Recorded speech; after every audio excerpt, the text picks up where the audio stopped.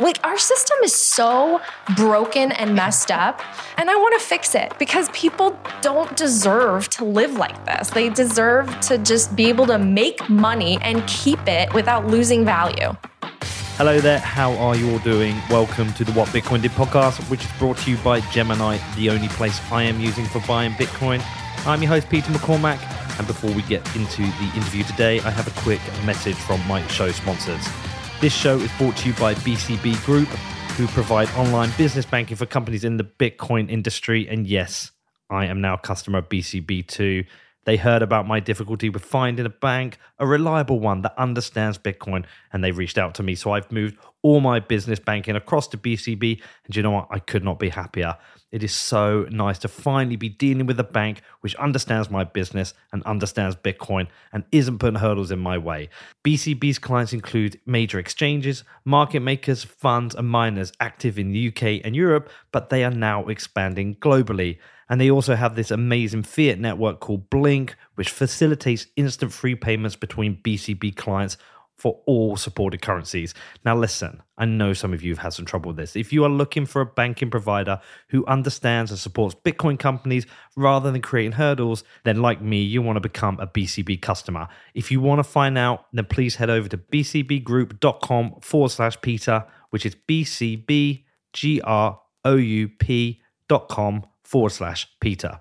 Next up, we've got Ledger, the world's most popular hardware wallet. Now, a hardware wallet allows you as a Bitcoiner to take custody of your Bitcoin. And I have been a Ledger customer since early 2017. It's over 4 years now, and I'm still using that same Nano S I bought back then. Ledger makes it easy for you to safely manage your Bitcoin using their Ledger Live software, which interfaces with your device. And you can even connect your Nano S to your Android phone to manage your Bitcoin on the go. If you want to find out more, please head over to ledger.com, which is ledger.com. Next up is BlockFi. Now you can get up to $250 in Bitcoin when you join BlockFi. They've launched their BlockFi Rewards Visa Signature Card. And for people in the US who own or are interested in owning Bitcoin or stacking more sats, then the BlockFi Rewards Credit Card provides the easiest way for you to earn more Bitcoin because you get 1.5% back in Bitcoin on every purchase with no annual fee. It is the smartest way to stack sats with Bitcoin rewards and every purchase. But if you're interested in finding out more and you do want to take out that bonus, you want to get that $250 in Bitcoin, then please head over to blockfi.com/Peter, which is blockfi.com/Peter. Next up, it's Casa, the safest way to store your Bitcoin. Now, forgotten passwords, SIM swaps, phishing attacks, there are just too many ways to have your Bitcoin lost or stolen. But with Casa, you never have to worry about your Bitcoin again, because with the Casa multi-sig wallet, you get to take custody of your Bitcoin, but you only move Bitcoin by signing transactions from multiple wallets, ones which you get to distribute into different locations. And this is going to protect you from a range of mistakes, errors, and vulnerabilities. Now, if you want to find out more about this, I have been a customer for over a year. You can hit me up in my DMs or drop me an email. Happy to answer your questions. There is no better time to upgrade your Bitcoin security and get total peace of mind. You can find out more at keys.casa, which is keys.casa. Morning, Natalie. Good morning. It's good to see you here. It's good to see you. I know. You've traveled far. Into your hometown. I know. This is where I went to college. Isn't it pretty? It's so nice. I know. Could you imagine living somewhere like this? It's amazing. It's amazing. Maybe I know. I should come up here more. I'm not that far away. How long did it take you to get here? Like 25 minutes. Okay. Right. Are you ready for us to turn the tables on you? Yes, I am. Natalie's coin story. Perfect. Now that I named it that, this was supposed to be a very temporary project. I thought it was going to be one season tops. I would have named it something much better than that.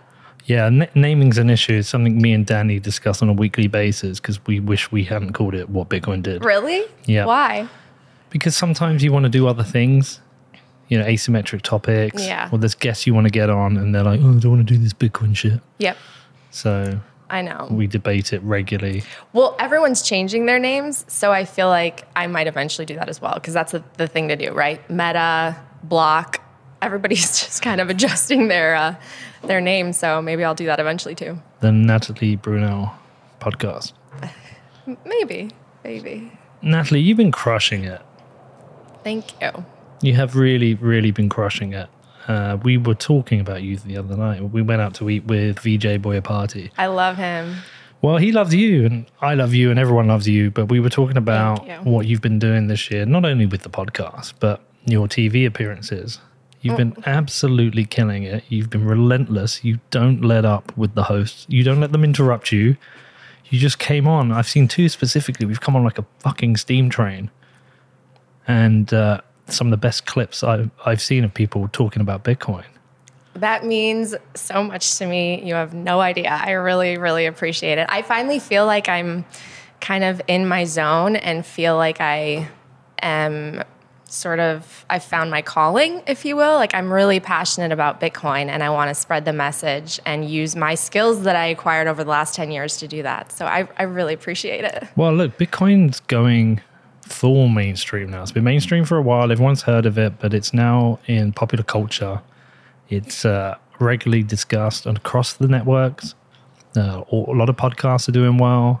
A lot of people are getting known, but I'm going to embarrass you, but the discussion that we have is me, Danny, Jeremy, and VJ. We all kind of agreed. We think you're the best we've got to be out there in the mainstream talking about Bitcoin. We think you're the best. Well, I don't know if I deserve that, but thank you. Well, of course you deserve it. You did it. Thank you. And we'd like to see more of you doing it. I want to get on more shows. It's funny. People ask me, like, why haven't you been on CNBC yet? Why not CNN? And, it's hard because for some reason, Fox Business and some of the other outlets have been more, they've been more prone to want to discuss Bitcoin as opposed to some of the other outlets. And I am definitely, I'm not a big CEO that purchased Bitcoin and put it on my balance sheet. So, I would love to get out there more if I can. And hopefully that'll happen. So, but you're an insider in that world. You know how it works. Yeah, a little bit. But I still think that, Bitcoin, there's just so much that people just don't understand, which has been an advantage to me, right? Because if mainstream media got it, I probably wouldn't be able to do what I'm doing right now and making a career of it. So I feel like I'm kind of running full speed because I got a head start, sort of understanding and learning all of this myself. But once mainstream media pours in, I don't know what'll happen. They won't really need me anymore. I don't agree. I think you got this. And I think more people should be listening to your podcast. And if we can do anything to help you, we will. But it's time to turn the tables on you. Okay. Actually, I've said this. Do you have a consistent first question? Yeah, I started at the very beginning. Like, where are you from? Like, all the way back. Where are you born? Where are you born and raised? What was your childhood like? So I remember you asking me about that. I didn't know if you did that for everyone, but every guest. Natalie, where are you from? Tell everybody. I am from a town called Łódź, Poland. And I was there until I was 5. So my parents grew up there. My parents have all these stories about what it was like when it was communist. So they really always dreamt of coming to the United States. My mom just had this vision of the American dream and coming to the U.S. She watched a lot of American films, which I think is why I was naturally predisposed to loving film and TV and just media in general, because she always had things on and she loved the old classic Hollywood movies and how they depicted American life. And so her dream was to come to the U.S. And she tried every single year for the lottery. It's really, really hard to come. It's the lottery? Yeah, like a visa lottery. Tell me about that. Yeah, so you have to basically apply, and there's a small amount of people, small number that actually get to come over and apply for a visa and apply for citizenship ultimately.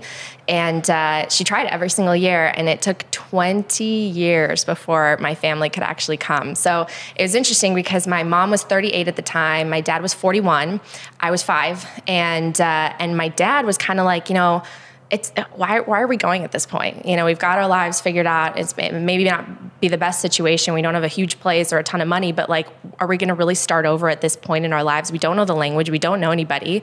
And my mom, in this blazing glory, she's like, well, I'm going. So I'm taking the kids. You could come or you could not come, but we're doing this. It's a better life is going to be in the U.S. for them. So they could go to school there, and there's more sense of upward mobility. And so my mom was the one that like thrust the family forward and had us all come. So yeah, I was 5 years old when we moved to the suburbs of Chicago. How many years did you say it took? 20. Yeah. 20. Yeah. Nearly 21. Yeah. Nearly 21. And that was, her number came up in the lottery or another way? My uncle, her brother married someone who was American, and then he was able to apply for our family. So it ended up not happening through the lottery, but it still took 20 years to be able to come. Yeah. And do you remember being in Poland as a 5-year-old? I remember little things. I have like little images in my head of my childhood there, our neighborhood, and I've gone back, so I think that helped fill in some of the blank spaces. But my family traveled a lot. They would do importing and exporting of merchandise and sell it in a little shop in Poland, and so we would travel to countries like Bulgaria and at the time Czechoslovakia and different countries to purchase goods that we were going to sell in Poland. And it was funny because at the time, my mom would always say like the best quality things and the things that were the most coveted and the things people wanted to buy were from America. They were made in America. Not anymore. Not anymore. Yeah. So, but yeah. And then we came and started over. Wow. Do you remember the move? I don't. I think I remember the first plane ride, just because it was the first time I took a flight. So I vaguely remember being on the flight over, but then I just remember going to school for the first time, like starting over as a kid that doesn't know the language, feeling so alien from everybody else.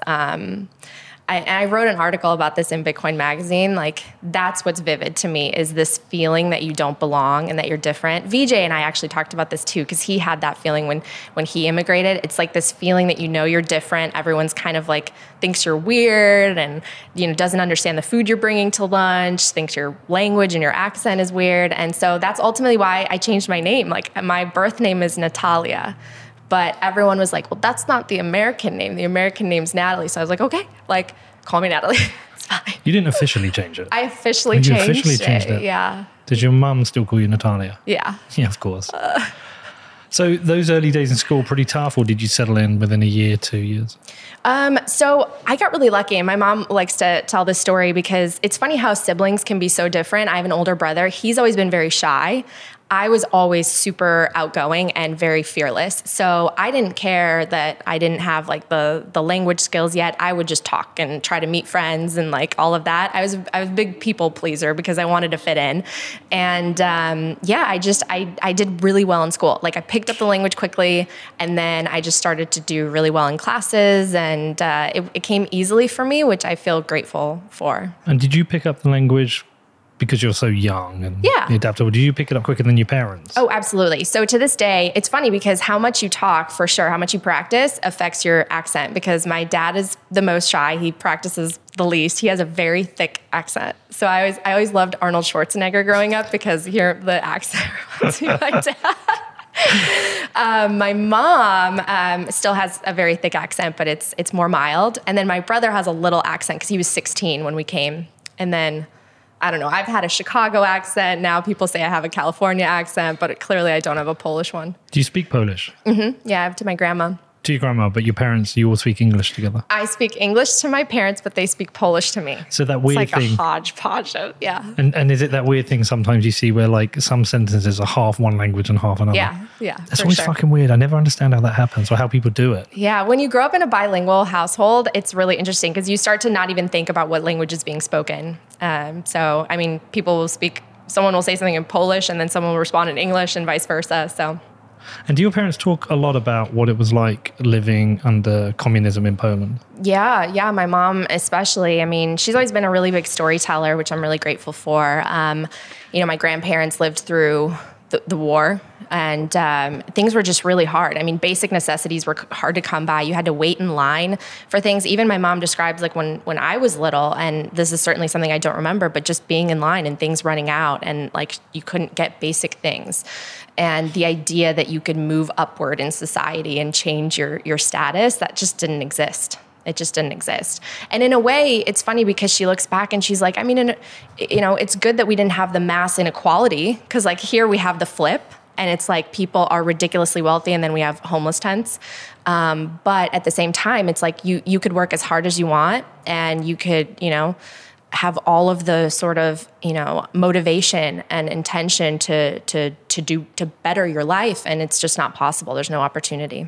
And do you think that has influenced you with regards to Bitcoin, knowing about this? Well, yeah, absolutely. I feel most of all like I believe that the American dream shouldn't be so hard to achieve. I feel like the country was founded on such amazing principles of, just self-determination and freedom, and we've lost that along the way. And I've always been a believer that if you're a good person and you work hard, you should be able to achieve the things that you want. And it's not going to be all equal, right? We're not all equal, and we don't all have the same motivations and desires, but I think you should have a shot, And I saw what happened with my parents is that every year it felt like it got harder and harder. They worked, they did all the right things, they paid their taxes, they just wanted to take care of their family, and the goalpost kept moving of how much you needed to make and what you could actually do, and school getting more expensive. So here or in Poland? Here. In here. Okay, here. Well, we'll come back to that. Yeah. Do you talk to your mom about Bitcoin? Yeah, I orange pilled my family. Hell yeah. Yeah. Yeah. And did it make more sense to your mom as somebody who lived under a communist regime? Yeah, the only thing that she has trouble with is the digital aspect.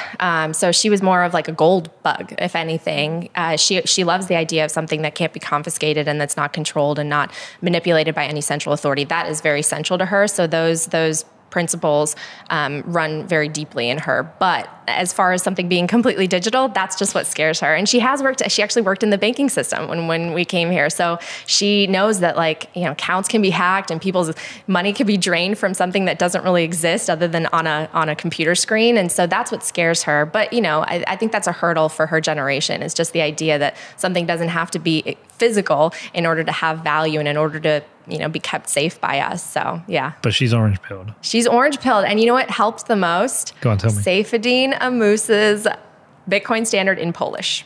I sent that to her, yeah. Do we know if VJ's book's in Polish yet? I don't know, but if it is, I'll send it to her. Because he's working on translations. Yeah. At the moment. I think his book is also fantastic. Amazing. And yesterday we had somebody called Eric Yates. Yeah. Do you know him? I've seen his book. I haven't read it yet. I need to because I've heard great things. I saw the book in Kansas City when I hosted the Bitcoin Day there. Right. Okay. Well, it was a phenomenal interview. So I'd recommend him for your podcast. He's a really interesting character. And great. His story about getting into Bitcoin is super fascinating because he very early on in his career realized, what the fuck am I doing? And decided to take the leap. Whereas a lot of people have done it later in life. Yep. What about your dad? Is he orange pilled? Well, he just purchased his first amount of Bitcoin over Christmas. So he came later, but yes. But he did it. Yes. He did it. Yeah. You're the crazy Bitcoiner in the family then.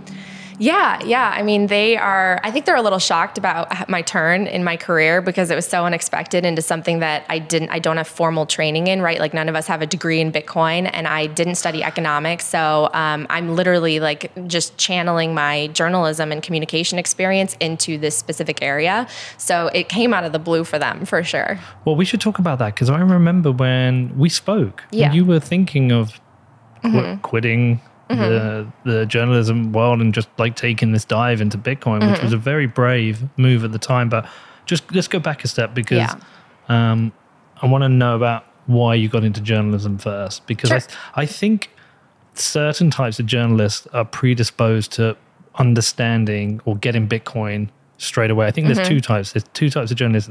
They get it or they want to fight it.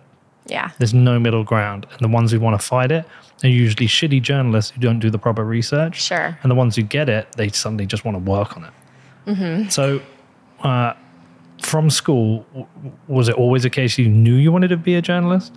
Yeah, pretty much. I always wanted to work in TV or film. And I grew up sort of having a ton of media on at home because it helped augment my parents' English skills. So we would have, whether it was TV shows that were more on the scripted fictional side or just news. We were a family that watched a ton of news, like Diane Sawyer, Barbara Walters interviews, Oprah, all of it was on all the time. So I remember being young and just thinking, what an incredible job, what a noble profession. You get to interview, leaders and big celebrities. And, I'm this little girl in the suburbs of Chicago who came from a foreign country. It just seemed like this amazing job. And so I I knew that I wanted to do that. And it's funny because I thought that I had to go to LA for that. I had like, this is where all of that was like the heart of media and the capital of not just Hollywood, but just, I don't know, TV, film in general, which it isn't. Like news is more New York City, but I thought I have to go to school in LA. And so I was always really, really determined. And I think knowing that my parents came from a place where they started over and we didn't have a lot. Like I remember moving into our first apartment and my parents were super selfless. They gave us each a bedroom, my brother and me, because we couldn't share, right? We have a big age difference. And they slept on a pull-out sofa in the living room because we couldn't afford anything else. We all shared one small bathroom. And it's like, I saw their sacrifice and I saw how hard they worked every single day. My dad would get up at 3:00 in the morning to have to warm up the car because it was so snowy and frozen outside in Chicago to go to work super early. And he would come back late at night. And like, it was like a furnace burning, just like constantly working to try to take care of the family. And I always said to myself when I was young, like, I have to achieve something because I want to take care of my family. And I thought that rich people, like, I thought you were rich if you had a garage. Like, I was like, oh my God, like, if you have a garage, you've made it. You don't have to scrape your car, of ice. And so yeah, I had this burning fire when I was young. I was like, if 1 in a million gets to be the Barbara Walters or whatever, then like, why can't I be that one if I just work hard and I'm good to people? So my mom always encouraged that as well. She told me to dream big. And so I came out to LA and I decided to major in journalism. And so, yeah, I set off. I mean, pretty much what I did for 10 years is what I learned how to do in college, which is funny because some people study something and then they, go into a job where they do nothing related to what they studied in school. This guy. No, I literally have been writing scripts and creating news packages and all that since I was 18 years old. So prior to going to college, you were practicing in front of the camera as a mini news reporter?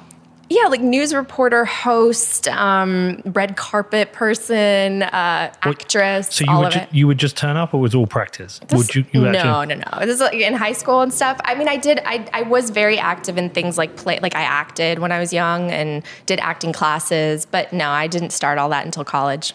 Was YouTube a thing then? No, did not exist. See, that's a shame. Yeah. Because you would have had the platforms to just start distributing at that age. You know what? I'm really grateful that I didn't have that because I feel like the 90s are sort of this milk and honey time period for me where it was just pure innocent childhood, and teenagehood without the social media. Like I'm personally grateful that I didn't worry about what my friends were posting. And for me, that probably would have been hard too, because again, like my family didn't have as much. My family moved into a suburb where people tended to be more well off because that's where the good school was. So we were like among the families who had the least and lived in like the tiniest place. And so I think seeing all that on social media would have probably been hard, because comparison is sort of the death of joy, as I always say. So the 90s were awesome. The 90s were the best. The 90s were awesome. I know. I love the 90s. I think it was the best music. I know everyone thinks that their generation was the best music, the best film, the best TV. And you were right. I mean, I remember I didn't get my first mobile phone until I was like 20. Mm-hmm. So during the 90s, there was no real... No. The internet was basic. Yeah, I had like Oregon Trail. and then I remember when AOL came out with the like dial-up. With the little CDs.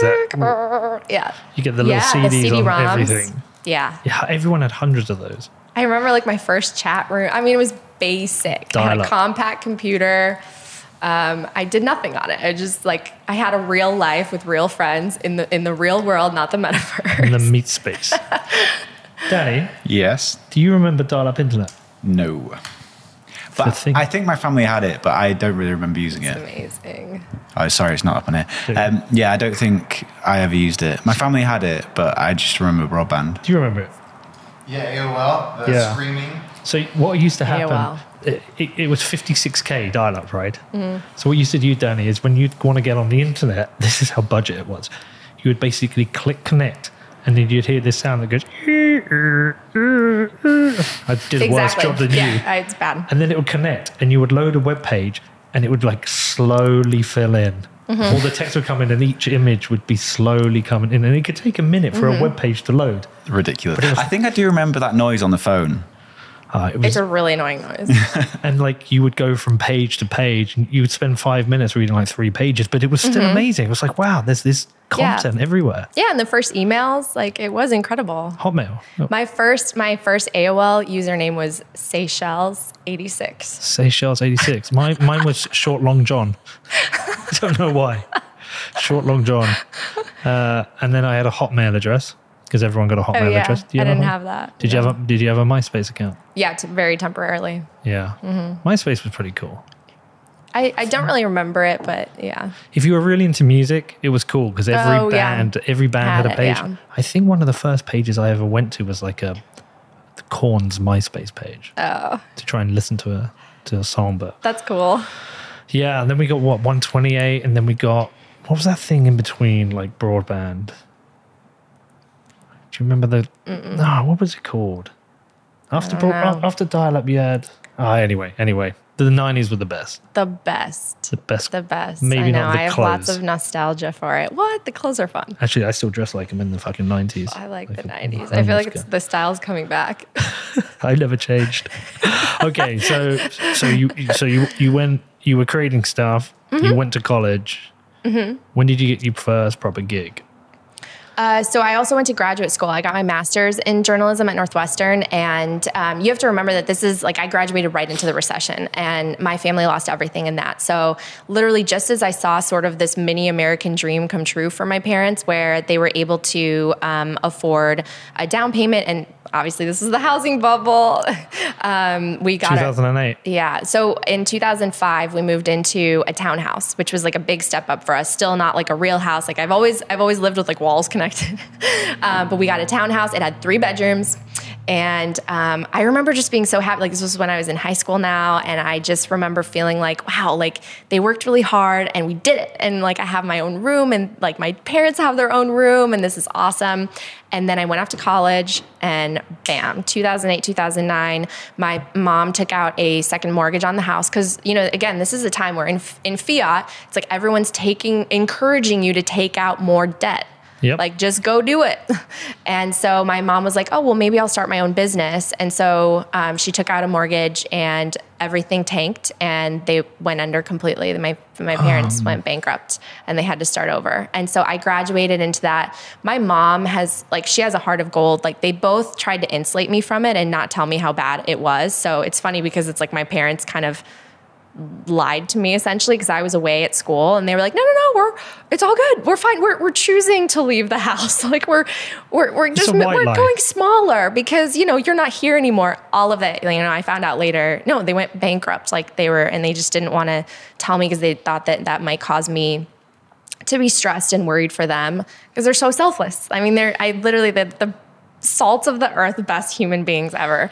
And so it's like, why did this happen? Like my parents are such good people. They've played by all the rules and they pay their taxes. They work super hard. Why is it so hard for them to just have a house?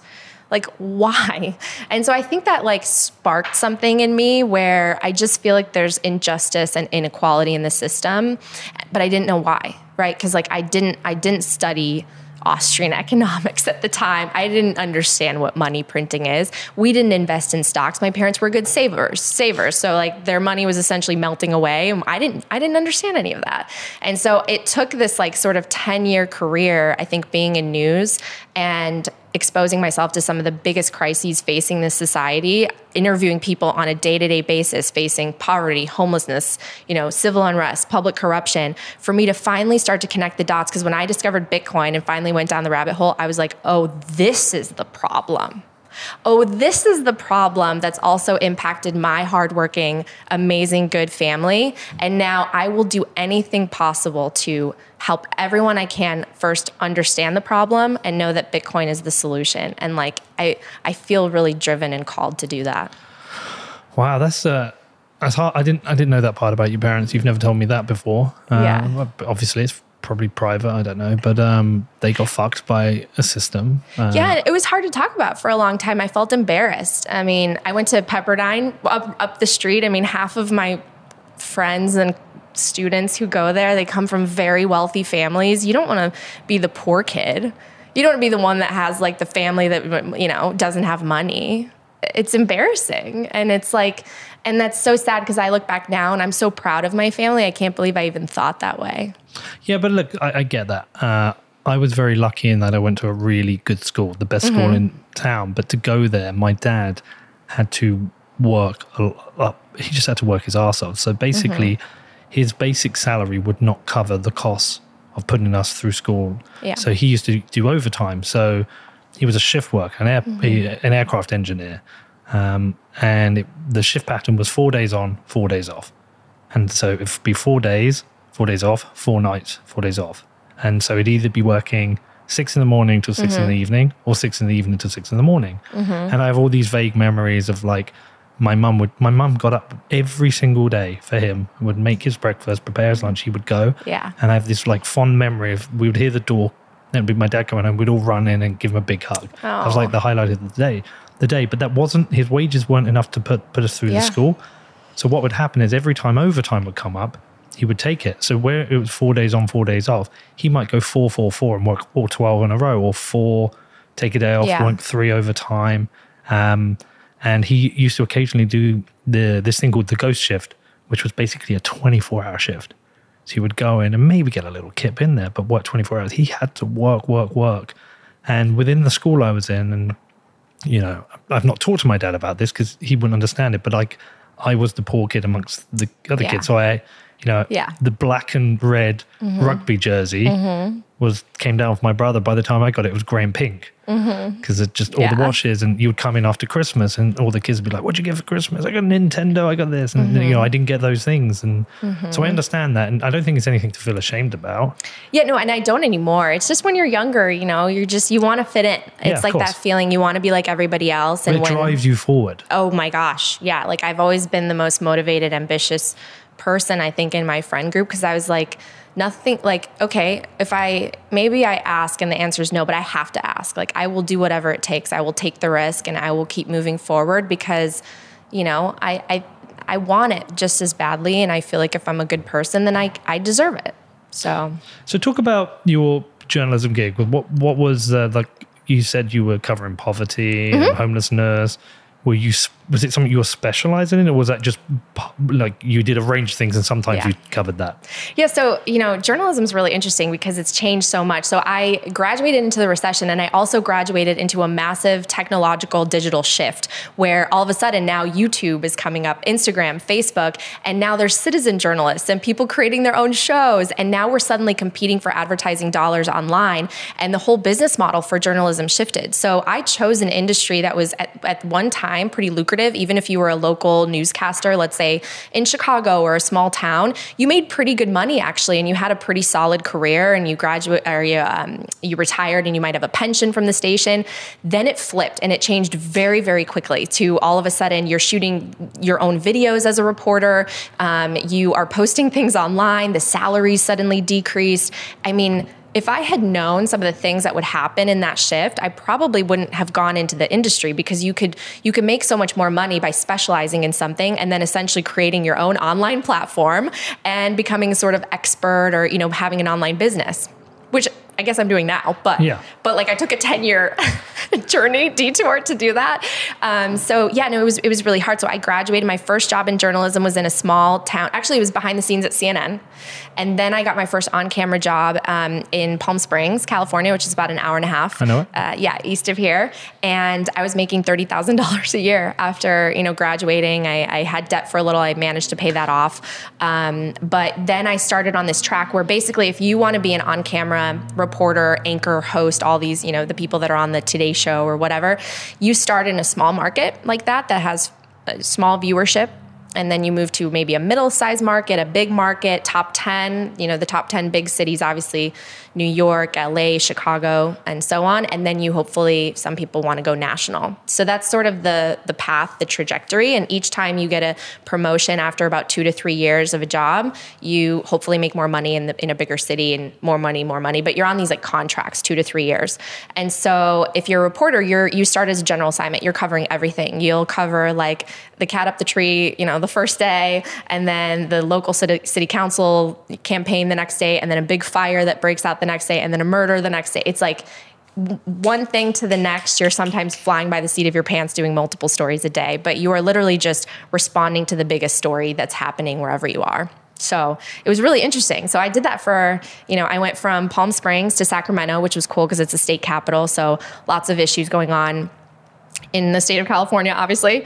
And then I moved to actually Network, ABC News. I was based in the LA bureau, and I was a correspondent that traveled across the country for breaking news.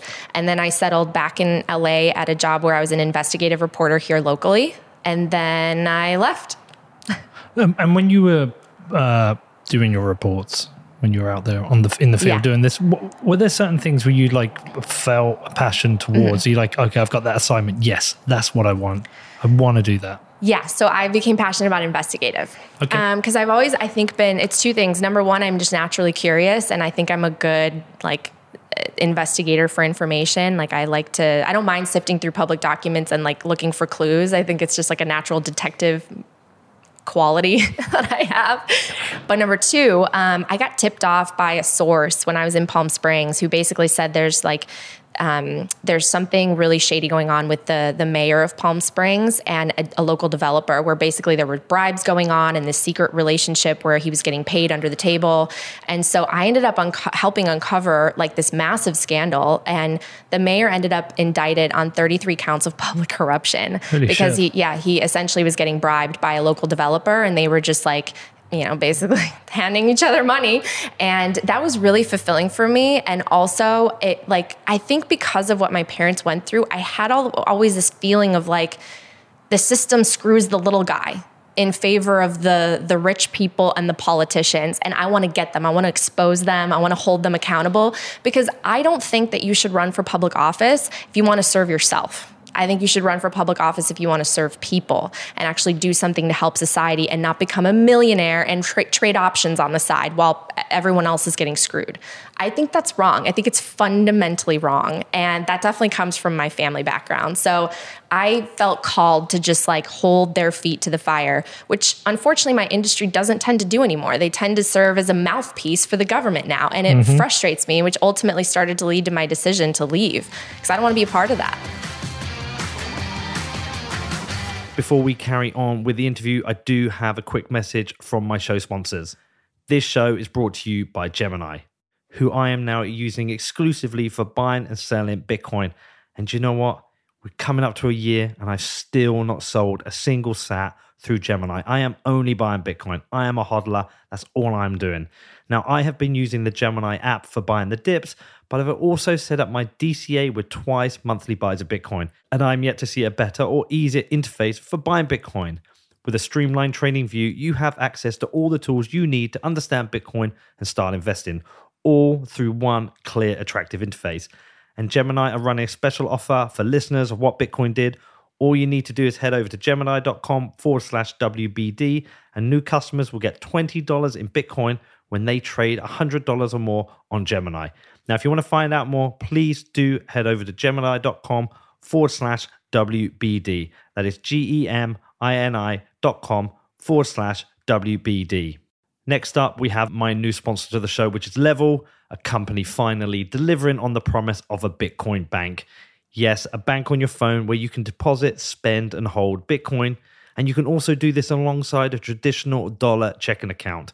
You can deposit your payroll into your account as a US user, and you can even spend your Bitcoin from your account via your MasterCard debit card.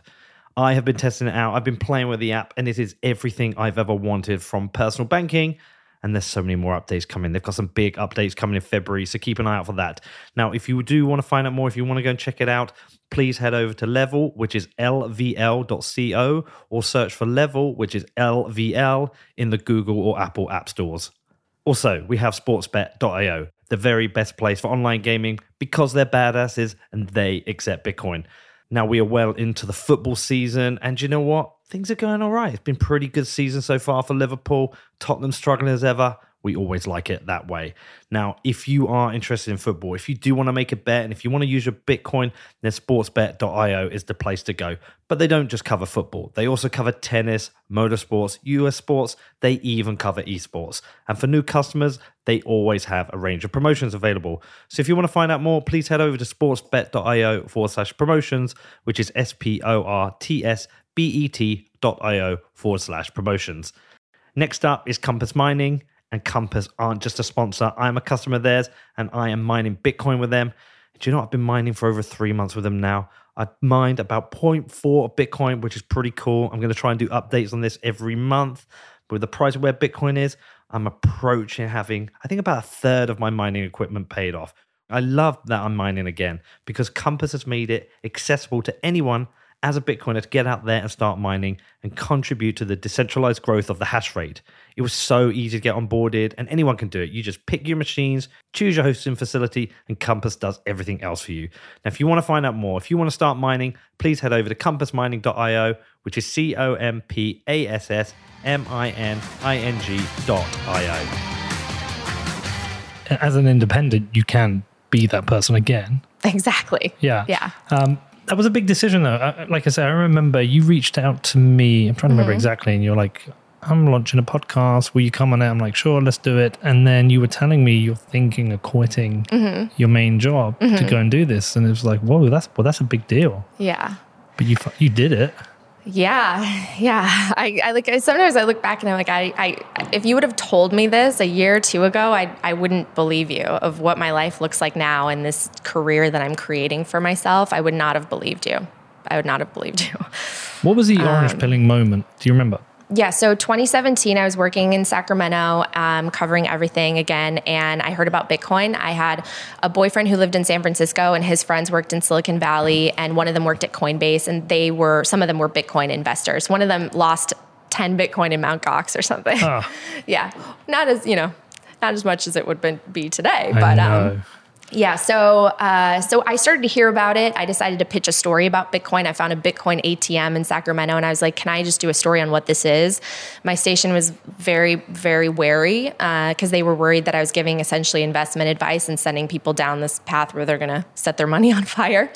And it was like a one and done. I did that story, but at the time, I didn't have the Bitcoin standard. I just thought this was sort of like a bet on a new technology, but I was skeptical. And that's why I think I relate to so many people out there. And that's what who I try to speak to in these media hits. It's like, I was really skeptical. I thought this would probably go to zero. This is internet funny money. And I also, at the time, again, I didn't understand our money system. So I had to do that work. You have to do that work. Otherwise, you really can't appreciate how Bitcoin solves all these problems and why it's such a powerful network. So never sold, though. I purchased my first amount of Bitcoin in 2017, and I had a mentor who I told him about Bitcoin, and he's someone who's just a really close mentor in my life for the last almost 10 years. And I go, there's this thing called Bitcoin. And so he picked up the Bitcoin standard. He read it, and he goes, you have to read this book. This will change your life. And so I read it twice, and that's where the veil was lifted off my eyes, and I was like, oh, this is what is exacerbating all of these societal issues that I've been reporting on, where, literally, for the last 10 years, every year it was a recycling of the same stories. Homelessness ballooning. This guy pours $500 million on it. Housing is too expensive. Oh, nothing is working. The problems are just getting bigger. And it's because government is just handing out free checks, raising the debt ceiling, and the money is going to the people who don't really need it. And it's crushing the people like my family, the middle class, the lower class, the savers, the pension fund holders. It's so messed up and nobody gets it. And it's even worse now. It's an accelerating problem. Absolutely.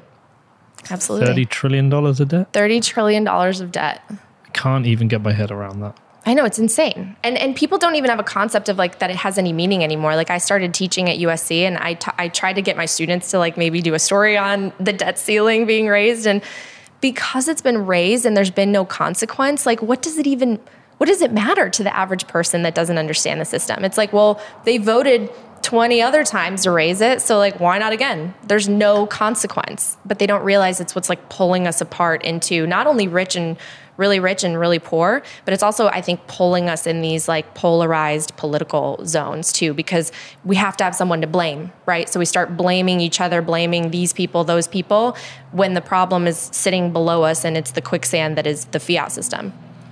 I think they should remove ceiling from it. Yeah. Because there clearly is no ceiling. There is no ceiling. There is no ceiling to this. So, okay, but you make the decision. You're like, fuck it. I'm done. I'm going to quit. I'm going to go full time. I'm going to be a podcaster. Well, yeah, I mean, so I had a podcast before. I literally thought this was going to be a one-off. I had a podcast called Career Stories, which is why it's called Coin Stories. And I always loved people's backstories. Like, I always loved biographies, autobiographies, especially if it was like a rags to riches. It was inspiring to me, right? Like, I love hearing how people overcame obstacles to achieve success and like what they had to persevere through. And so I had this podcast where I was interviewing like people from all backgrounds and different industries, politics, media, journalism. Mooch was actually on it way back when. The Mooch. And pre-Trump Mooch? Or it was post-Trump. Post-Trump. But before they had like the massive feud, I think. Well, I thought it only lasted about a week. Well, he was 11 days in the White House. Yeah. I love how he talks about Trump. Yeah, he changed his tune for sure. The big orange moron. But yeah, so I decided, because I was talking to that mentor, we always went back and forth on Bitcoin and now money, and I started to invest, and he goes, "Why are you interviewing these people that like are in journalism or like why aren't you interviewing the Bitcoin people?" And I go, that's a really interesting point. And so I started to reach out to people like you, because I had started following you all. And I was curious. I was like, how did you guys come to the conclusion of Bitcoin? Where are you from? Why do you believe in this? What's your background that maybe made you predisposed to these sort of principles? And so I started to reach out, and I decided to put together like a season. I was like, I'll just get the 12 biggest people, and I'll call it Coin Stories for a season, and then I'll be done. Who did you have first? You were my first episode. I know. You were my first interview and my first. I knew that. I knew that. That's probably because I'm the first who replied. Everyone else is like, I'm too fucking busy. No, well, your podcast was like a really big entry point for me. Because I started to consume everything. I became obsessed. So I worked my job, but then I would wake up at 6 o'clock in the morning to watch YouTube videos, listen to your podcast, listen to Pomp, listen to stuff about that guy.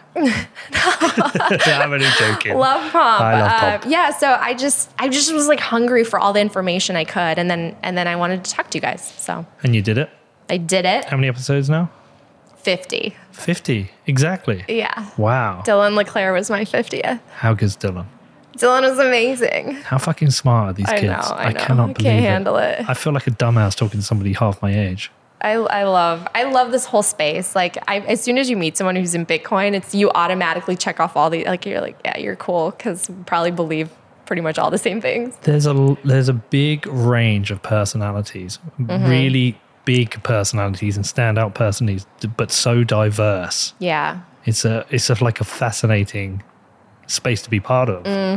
So you've done 50 episodes. Okay. Have you had any repeats? Yes. I've had Peter on again. I've had Saifedean on again. Peter Schiff. You saw it. You saw it. Yeah, so I retired Schiff from the background in terms of the photo. I was like, the joke's done. And then Danny brought the block clock. And I love Peter. Can we get him up there? It's so funny because Peter, I read his books, and like he knows his stuff. When it comes to the monetary system, like he is a Bitcoiner, except that he's like the villain of Bitcoin. And I don't know, but I love him. I think he's great. I think he's great. How do you tell somebody's story twice, or you just don't? Have you evolved beyond that? Yeah, no. So and I've also had Preston Pysh and Willy Woo on again, because I'll have interviews that are more, headline driven, or more what's happening in the market now. Because I want to branch out. Obviously, at some point you run out of coin stories. So there's still a lot of people in the space. Like, I mean, if I could get Elon Musk or Jack Dorsey or people, we all want that them. would be great. But no, I'm trying to branch out and have more conversations. Peter, I had on because I wanted to go over some points he made in his book about fixing the financial system. Saifedean, I talked to him about his new book. So yeah, I'm just trying to get out there. But it's funny because I do remember that shift of just deciding, okay, I'm going to leave my job, which was at this point, like I'm doing okay. I liked my title. I liked my boss. I was in a great news job that I was really happy with, doing stories that fulfilled me. Being paid. Being paid. I had a car. I had my gas paid for. It was a good gig, and I decided to just jump off the cliff because I felt like there's more that I can do and more lives that I can touch in a positive way. And I can really be myself. Like I can really share the fact that I'm not neutral on Bitcoin. I believe that this could change the future and allow a lot of people to achieve the American dream and achieve wealth for their family. So I'm too passionate about it to be, neutral and stand on the sidelines. You got to take some risks sometimes. Yeah, you have to. You got to put yourself out there. The reason I got my hands tattooed is so I could never get a normal job again. Oh, yeah? Yeah, so I always had tattoos, but always hidden. And then once I went into Bitcoin, I got my hands done. Well, you can get a job anywhere with tattoos. This is not in your hands. 2022. Certain jobs you can't get. Okay. There's certain people look at you in different ways. But okay, you've done 50 episodes. Mm-hmm. This is the gig now. Mm-hmm. So what's going to happen for the next 50 episodes? Where's this going?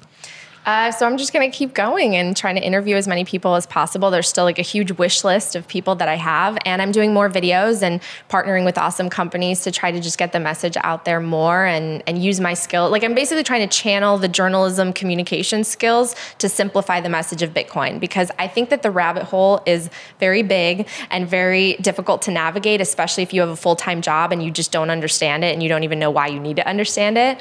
And so I think that there need to be people in this space who are focused on the content and the education aspect that just go, okay, here's what you need to know. Here's what you need to read or look at. Here's what you need to understand from the history of the system.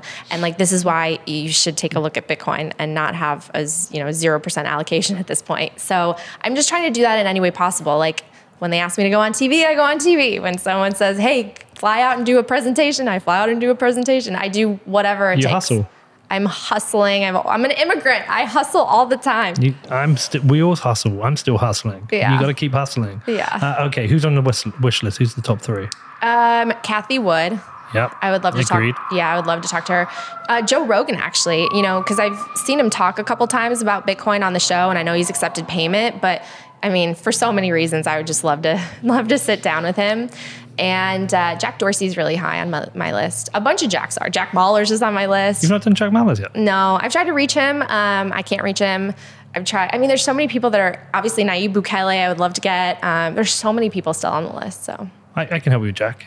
Oh, we're seeing him this week. I'm interviewing him this week. Oh, that's awesome. If you want to come over and introduce you, we can make that happen. I would love that. Let's do that. I think Jack would love to come on the show, and actually, he's got a great story. I know. I would love to hear it. Yeah, he's so fascinating, and he's such a great interview. And Chicago, hometown. Chicago. Bukele's an interesting interview. Mm-hmm. You might have to travel for that. Well, we had an exchange on Twitter. I don't know if you saw it, but it wasn't a no. It wasn't a no. You're gonna have some fries. It wasn't a no. I think I might get him. I think you might get him. You should get him. He needs to talk to more people. We'll see. Okay, so just going back a touch, you take the leap. You're into Bitcoin now. Any fears? No, I mean, that's a really interesting question. I think I have to be honest with you. I think when you have the type of background that I do, you're always scared that like you could lose everything, because I've literally experienced that. Yep. And for so much of my childhood, we were financially unstable.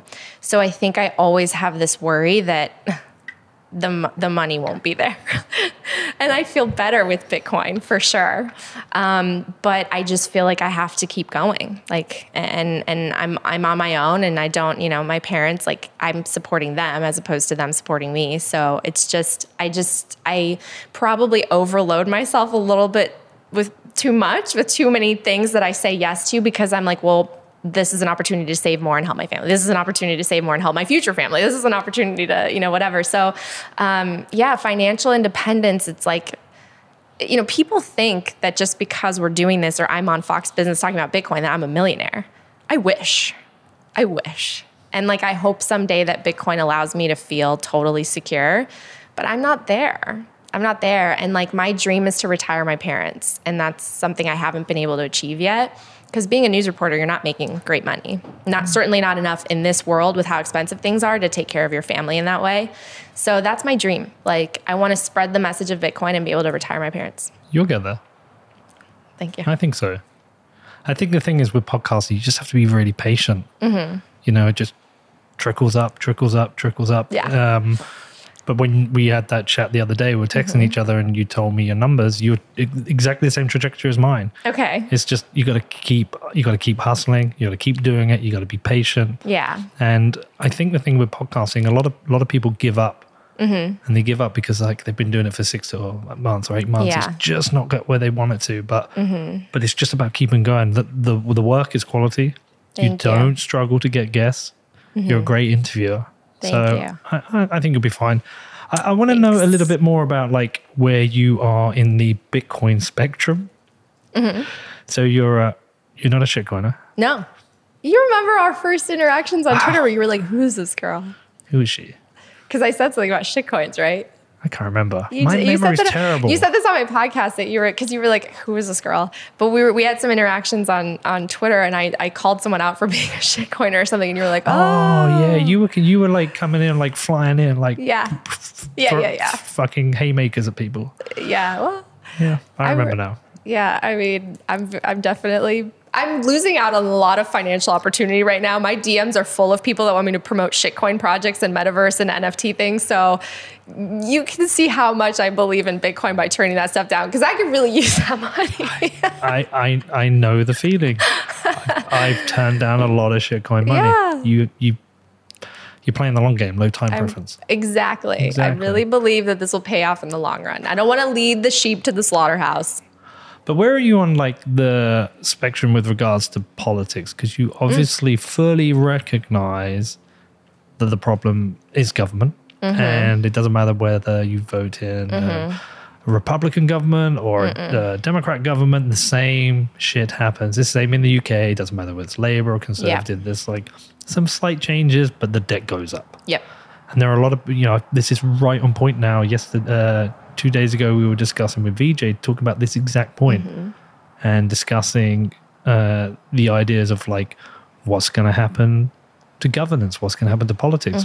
VJ is firmly of the belief that we're going to move to a post-democracy world of city-states. And I'm not there, but I know a lot of people are. And a lot of Bitcoiners are anarchists or libertarian. Where do you fit on that whole spectrum? Yeah, I mean, I guess I would consider myself more of a libertarian. I think online, or voting wise, I'm designated as independent. I've become really jaded with politics because of my career. Because you're right, not just with growing up and seeing whether it was a red person or blue person in the White House, my parents' problems got worse every year. So I don't think it's like necessarily red versus blue. And I will say again, as a reporter, I covered all these campaigns and different elected officials, and it was all the same. Like, they come in, maybe they have great intentions, but like the system corrupts, I think, from within, and it's so rooted in like who gets money how and these PACs and all that. And I just think that people maybe get lost in that. I don't know, or maybe like natural greed just starts to bubble up, and you start to want to, go towards the shiny area where people are promising you big checks to reelect you. And I just am really sad about the whole system, because I think that as fiat and as the money printing exacerbates wealth inequality, I think it puts a societal pressure on everyone, where everyone feels this like anxiety, they can't make it, and all of a sudden little things, like you start to separate yourselves into little groups, and you start to say, well, you're that team and I'm this team. And now we've gotten to the point where we can't see eye to eye on anything. And it's like, our country was founded on freedom. Our country was founded on small government. Our country was founded on all these things that all of a sudden, like, well, if you feel that way, you're on this side. If you feel this way about this, you're on this side. And people are trying to politicize Bitcoin, which I hate, because it's like, it's apolitical. It's software. It's software. It's math. What do you mean? It's just, it's not political. You're trying to make it political. Well, yeah, it does feel slightly more Republican because of being a slightly more conservative approach to economics. But also the financial accessibility and sort of this mission to have a more egalitarian society is certainly more progressive, right? And no, of course, but I just don't think that message has got out for sure. because most of the message about Bitcoin is kind of economic conservatism. Sure. And I think that's one of the difficulties. I also think that one of the interesting things is traveling back and forth from the UK to the US. This divide, this left v right divide, this political divide seems way, way worse here than in the UK. Yeah. And a perfect example would be, we've all lived through this pandemic for the last 2 years, coronavirus. It's not the same in the UK. In the UK, there isn't, I'm conservative, therefore I'm not vaccinated. I'm Labour, I am vaccinated. There's certain issues where but in the US, it feels like every issue, it gets put into one of the pools. Absolutely. And I don't know why this is happening. I don't know if this is a media problem or if this is just a historical problem of division that's got worse and worse because it's a two-party system. So there isn't that escape valve for people who feel stuck. We have escape valves in the UK. If you're not Conservative, not Labour, you can become a Lib Dem or you can vote Green. We got a multi-party system. I don't know if it's that. I don't know what it is, but I come here and I'm like, why is everyone so fucking divided? Yeah. Well, I think certainly social media exacerbates it and they clickbait and they capitalize on it. But I still think like at the core is just because our system is now so broken and it's starting to create these divides because now you're starting to resent people for different things. And at the core of it, I think, is money. I think when you connect the dots, it's just the fact that it's so much harder to make it. So much people are more dependent on government handouts or stimulus or assistance. And I think we've lost the sense of what capitalism actually is. People confuse the two. We have crony capitalism because of the government intervention, and people don't really understand that. So they blame the wrong people, right? We see it with Senator Warren saying, it's the greedy meat manufacturers, the greedy corporations, Elon Musk. Well, meanwhile, we've got politicians day trading and making a bunch of money and making money on speeches and all. Like, they're innocent. They're not the problem at all. Like, I think it's hypocrisy for me has always been one of the evils that I want to weed out in journalism, because if you make the rules, you should have to play by them too. And I think that's what's really frustrated me in the pandemic is, just the other day we had Governor Newsom and our LA city mayor, no masks, posing with celebrities at the LA Rams game, but everyone is supposed to wear masks and there's all these rules and your kids can't go to school without masks. Well, like, why is it a different set of rules for you than everybody else? Governor Newsom dining at the restaurant up north when every restaurant is closed. One of my biggest stories before I left my news job was a hypocrisy story. And it just, when you touch that button because of how inflamed everybody is right now, those stories go so viral. I reported on the president of LA City Council, who after all the civil unrest that happened in May of 2020, she proposed defunding the LA police by $150, $200 million and came out saying we don't need them and this whole system's broken. Idiotic. Meanwhile, I caught her and filmed her having two police officers paid for by taxpayers round the clock outside of her house. Round the clock.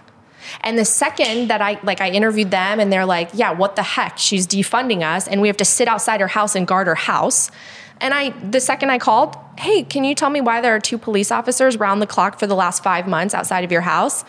All of a sudden they're sent away and she won't answer my questions, but she sends them away because she got caught. Of course not. What is that? What is that? This isn't a red or blue issue. It's like, why are you a hypocrite? Why are you a hypocrite? Because some people are full of shit. It's ridiculous. Some people focus on theatre. It's ridiculous. They focus on doubling down on certain issues and not there's a real issue with people going, do you know I fucked up, I was wrong. That would be nice if more people did that. Whereas people don't realize is from honesty comes authenticity, which is the reason why Joe Rogan is so loved.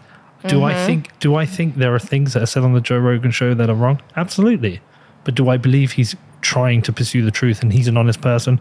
Absolutely. And that's why you trust him more than you trust MSNBC or Fox News. And I do feel like there needs to be a revolution in journalism and media. That's a massive problem at the moment. And you probably recognize that more than anybody as somebody who's worked in it. You talked about it. Yeah, I will say that I always felt, not in my last job actually, I felt good in my last job, but because it was more driven by like human interest and storytelling and investigative. But in previous jobs that I had in different newsrooms, I felt like I couldn't even be myself in the newsroom because the stories and the narrative and the bias was in one direction. And in my core, I felt like we're missing the other half of the story and I can't speak up because if I speak up, I'm going to be looked at as this, crazy person on the other side, even if you're just trying to get more middle. And that's hard. And I know there's other journalists who felt that way because we would find each other in the newsroom and it would be anchors and reporters that are like, we feel differently. We voted differently, but we can't say it because we're all of a sudden going to be ostracized and marginalized as people who are against the narrative, the agreed upon view. And that's crazy to me. Again, like that's not America. And, White House coming out saying they want to censor Joe Rogan's music or telling Spotify to, how is this American? But words are that scary. Like he's interviewing people and asking questions. Why is that so scary? I just think it's sad. It's actually an insult to everybody else that they can't decipher this information themselves. Yeah. We're all trying to find answers to some very complicated questions out there, whether it's the pandemic or money, global warming. There's so many complicated issues out there. And you need the ability to go out there and go through and sift through the information, whether it's an article, whether it's a research piece, whether it's a podcast. But once they start taking pieces away from you, how do you know you get to the truth? Mm-hmm. You're just getting to their version of the truth. And usually truth isn't binary. No, and I just think it's sad that we're basically allowing some media outlets to, like I said before, become a mouthpiece for the government without any questions of where, the government and politicians, they want to remain in power, right? I mean, there's an incentive system that's very clear. And I don't understand how journalism as this like extra branch that's supposed to be the watchdog, not the lapdog, the watchdog is just saying like, yeah, whatever the White House says here, we're just going to regurgitate it. And if you don't go by what the government says, then like you're the problem. It's because of the money. And this harps back to like my parents, this is not the country that they thought that they were moving to. They saw that type of government and they did not want it. They wanted to leave it. So it's interesting to see them sort of see how America has changed over these last 20 years that we've been here worried. It's completely different. What does your mom say? She's sad, worried? Yeah, she's worried for the future. She's thought about going back to Poland because now Poland has changed so much and become more capitalistic and found a sense of nationalism and found sort of an identity now. And she feels like the life would actually be better there in some ways than here, where again, like how do people it's very difficult to retire today. If you didn't have a cushy job with a pension, like how are you going to afford retirement? Well, even the pensioners are getting fucked. They're going to be the ones paying for this financial problem they're in now. I actually want to mention this too, because a lot of people don't appreciate some of the things, like unless they're in that boat and in that situation. So my parents worked a significant portion of their adult lives in Poland, right? So I mentioned my mom was 38 and my dad 41 when we came here. So in the same way that we have sort of Social Security, a similar system exists in Poland. Well, Uncle Sam wants you to report that money from another country if you're receiving retirement benefits. Guess what rate they tax it at? No idea. 75%.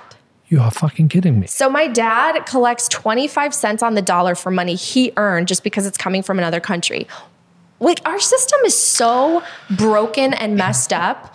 And it's like, this is what gets me mad. So like you joke, I come on with like a blaze of glory when I go on TV. Yeah, because this system's broken. Yeah. And I want to fix it because people don't deserve to live like this. They deserve to just be able to make money and keep it without losing value. Well, it's a vulture tax system the US has. I'm always amazed by this tax rule whereby if you move to another country and you earn money in another country, you're still taxed by the US government.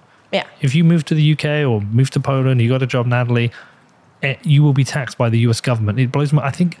I think somebody told me that only like 2 countries do it. It's like the US and something weird like Eritrea. Yeah. We'd have to fact check that. But it blows my mind how poisonous this tax system here is in the US. And where's the money going? Like, where does it all go?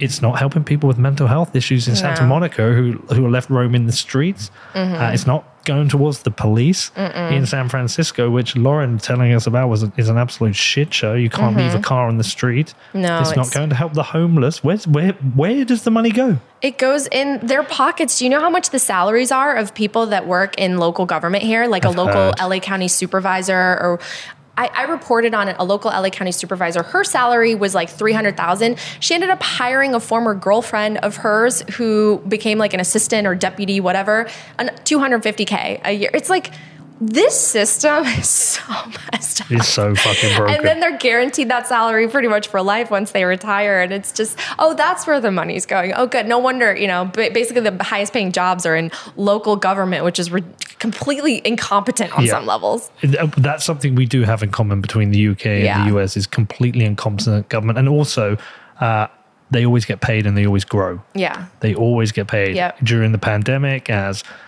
of course, people are put in lockdown, and cafes and restaurants and nail salons all were closing because they couldn't afford to survive.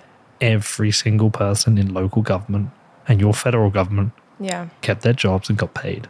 Yeah, which is bullshit. One of my friends reported on one of the supervisors here, like, again, coming out on stage saying it's dangerous to eat. We got to close down all the restaurants that night. She's out at a restaurant with them, like just eating and enjoying life. And it's just crazy. And if you ever do want to talk about homelessness, I have so many opinions on it because I ended up doing a story where I was embedded on Skid Row in some of our worst homeless areas. I mean, there's very few things that bother me more than homelessness. The one charity I've constantly donated to in the UK is Shelter. I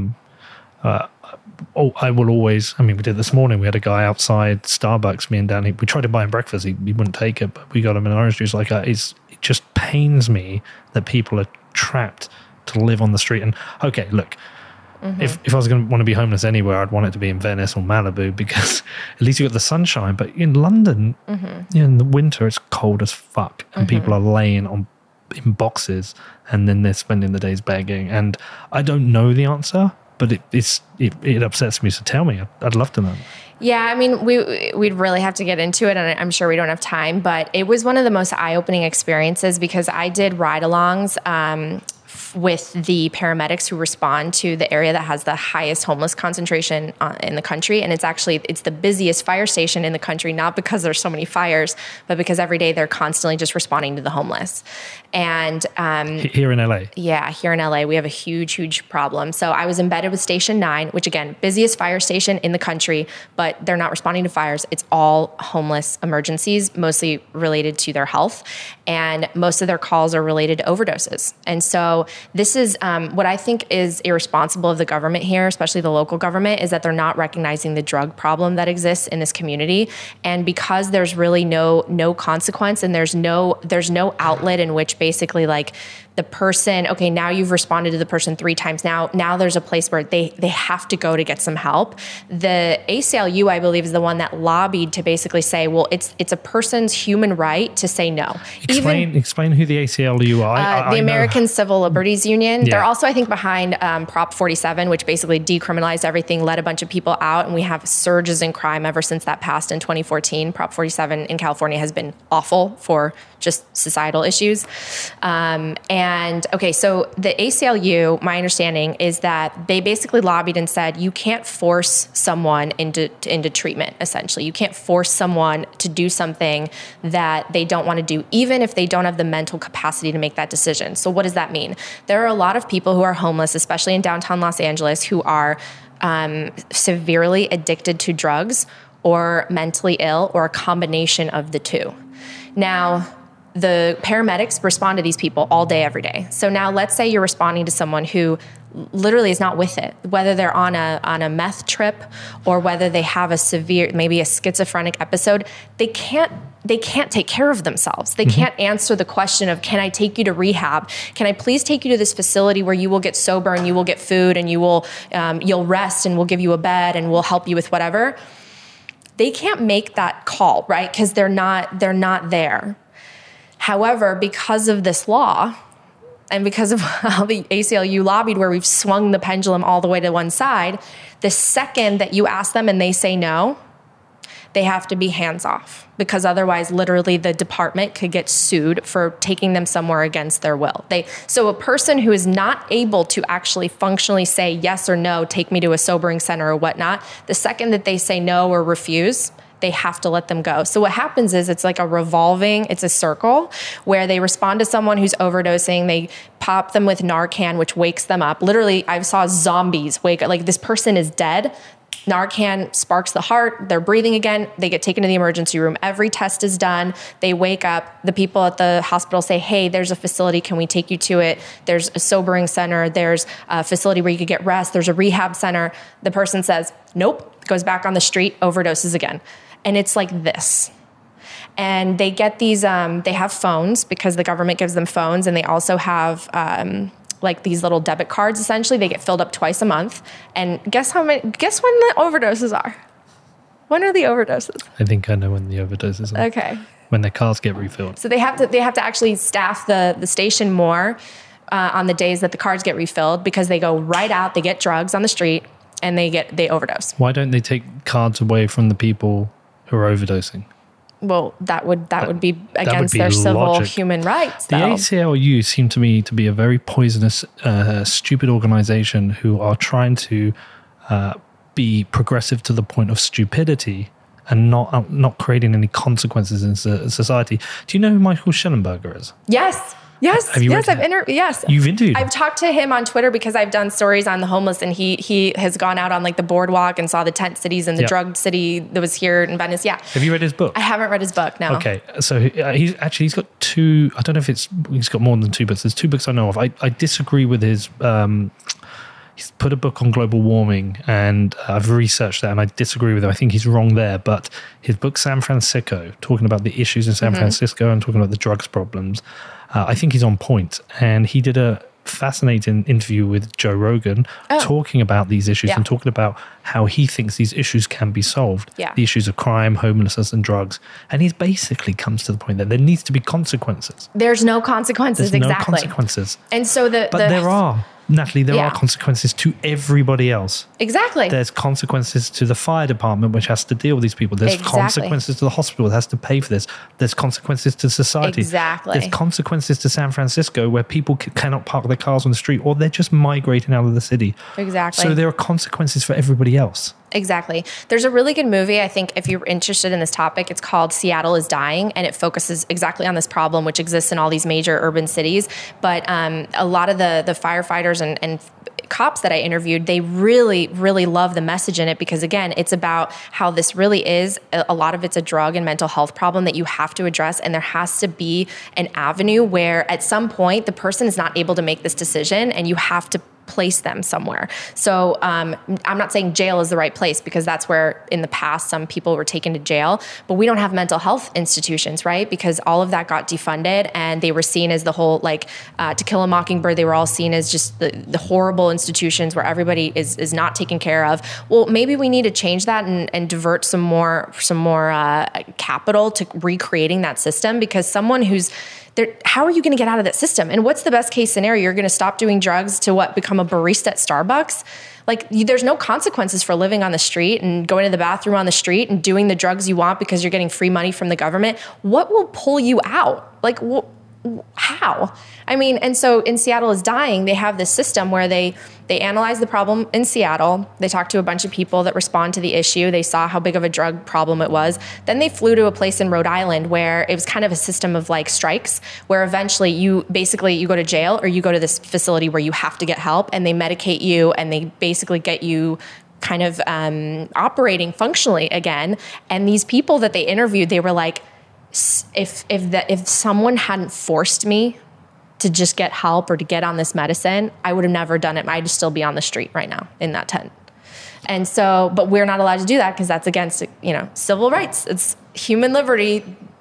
But yeah, we don't have the liberty to like not wear a mask or whatever. It's so messed up. Well, there's a show, this you're going to have added to the show we're going to be making soon, a topic that came out of my conversation with VJ Boy Party. I said one of the things that worries me about absolute liberty is the net effect. What is the net effect? If you don't have a police force, but you have private security forces? Does that mean some people can't afford security? Does that mean you have rich and poor zones? What is the net effect of absolute liberty? What does it mean for civil rights? What does it mean for human rights? What does it mean for equality of opportunity? What does it mean for women's rights? What does it mean for minority rights? Like these are all things that worry me. And so we've decided we're going to make a show, and it might end up being a couple of shows talking about and discussing, absolute liberty. What are the risks? What comes out of it?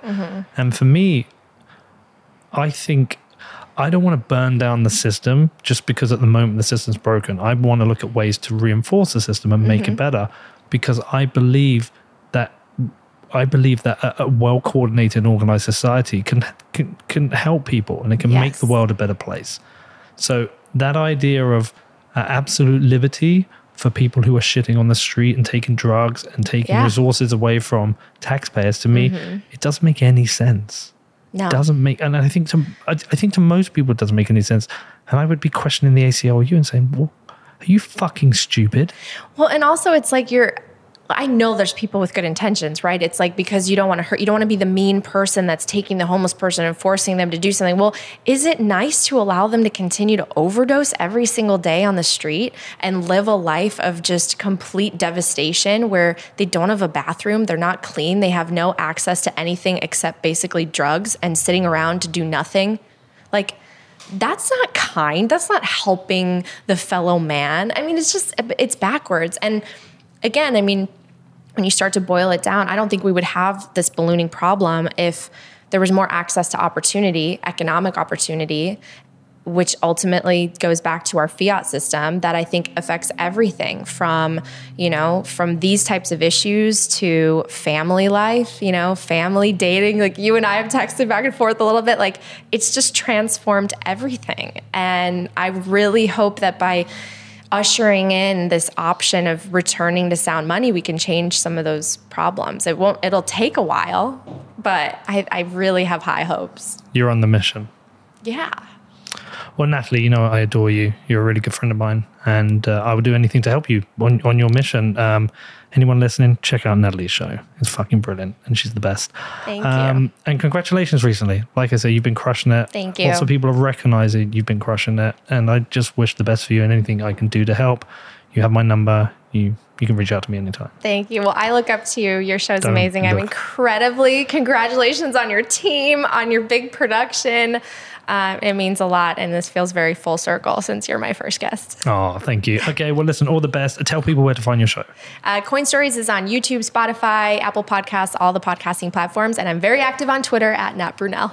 All right, awesome. Good luck. Take care, and I will, I can see you on Saturday. See you Saturday.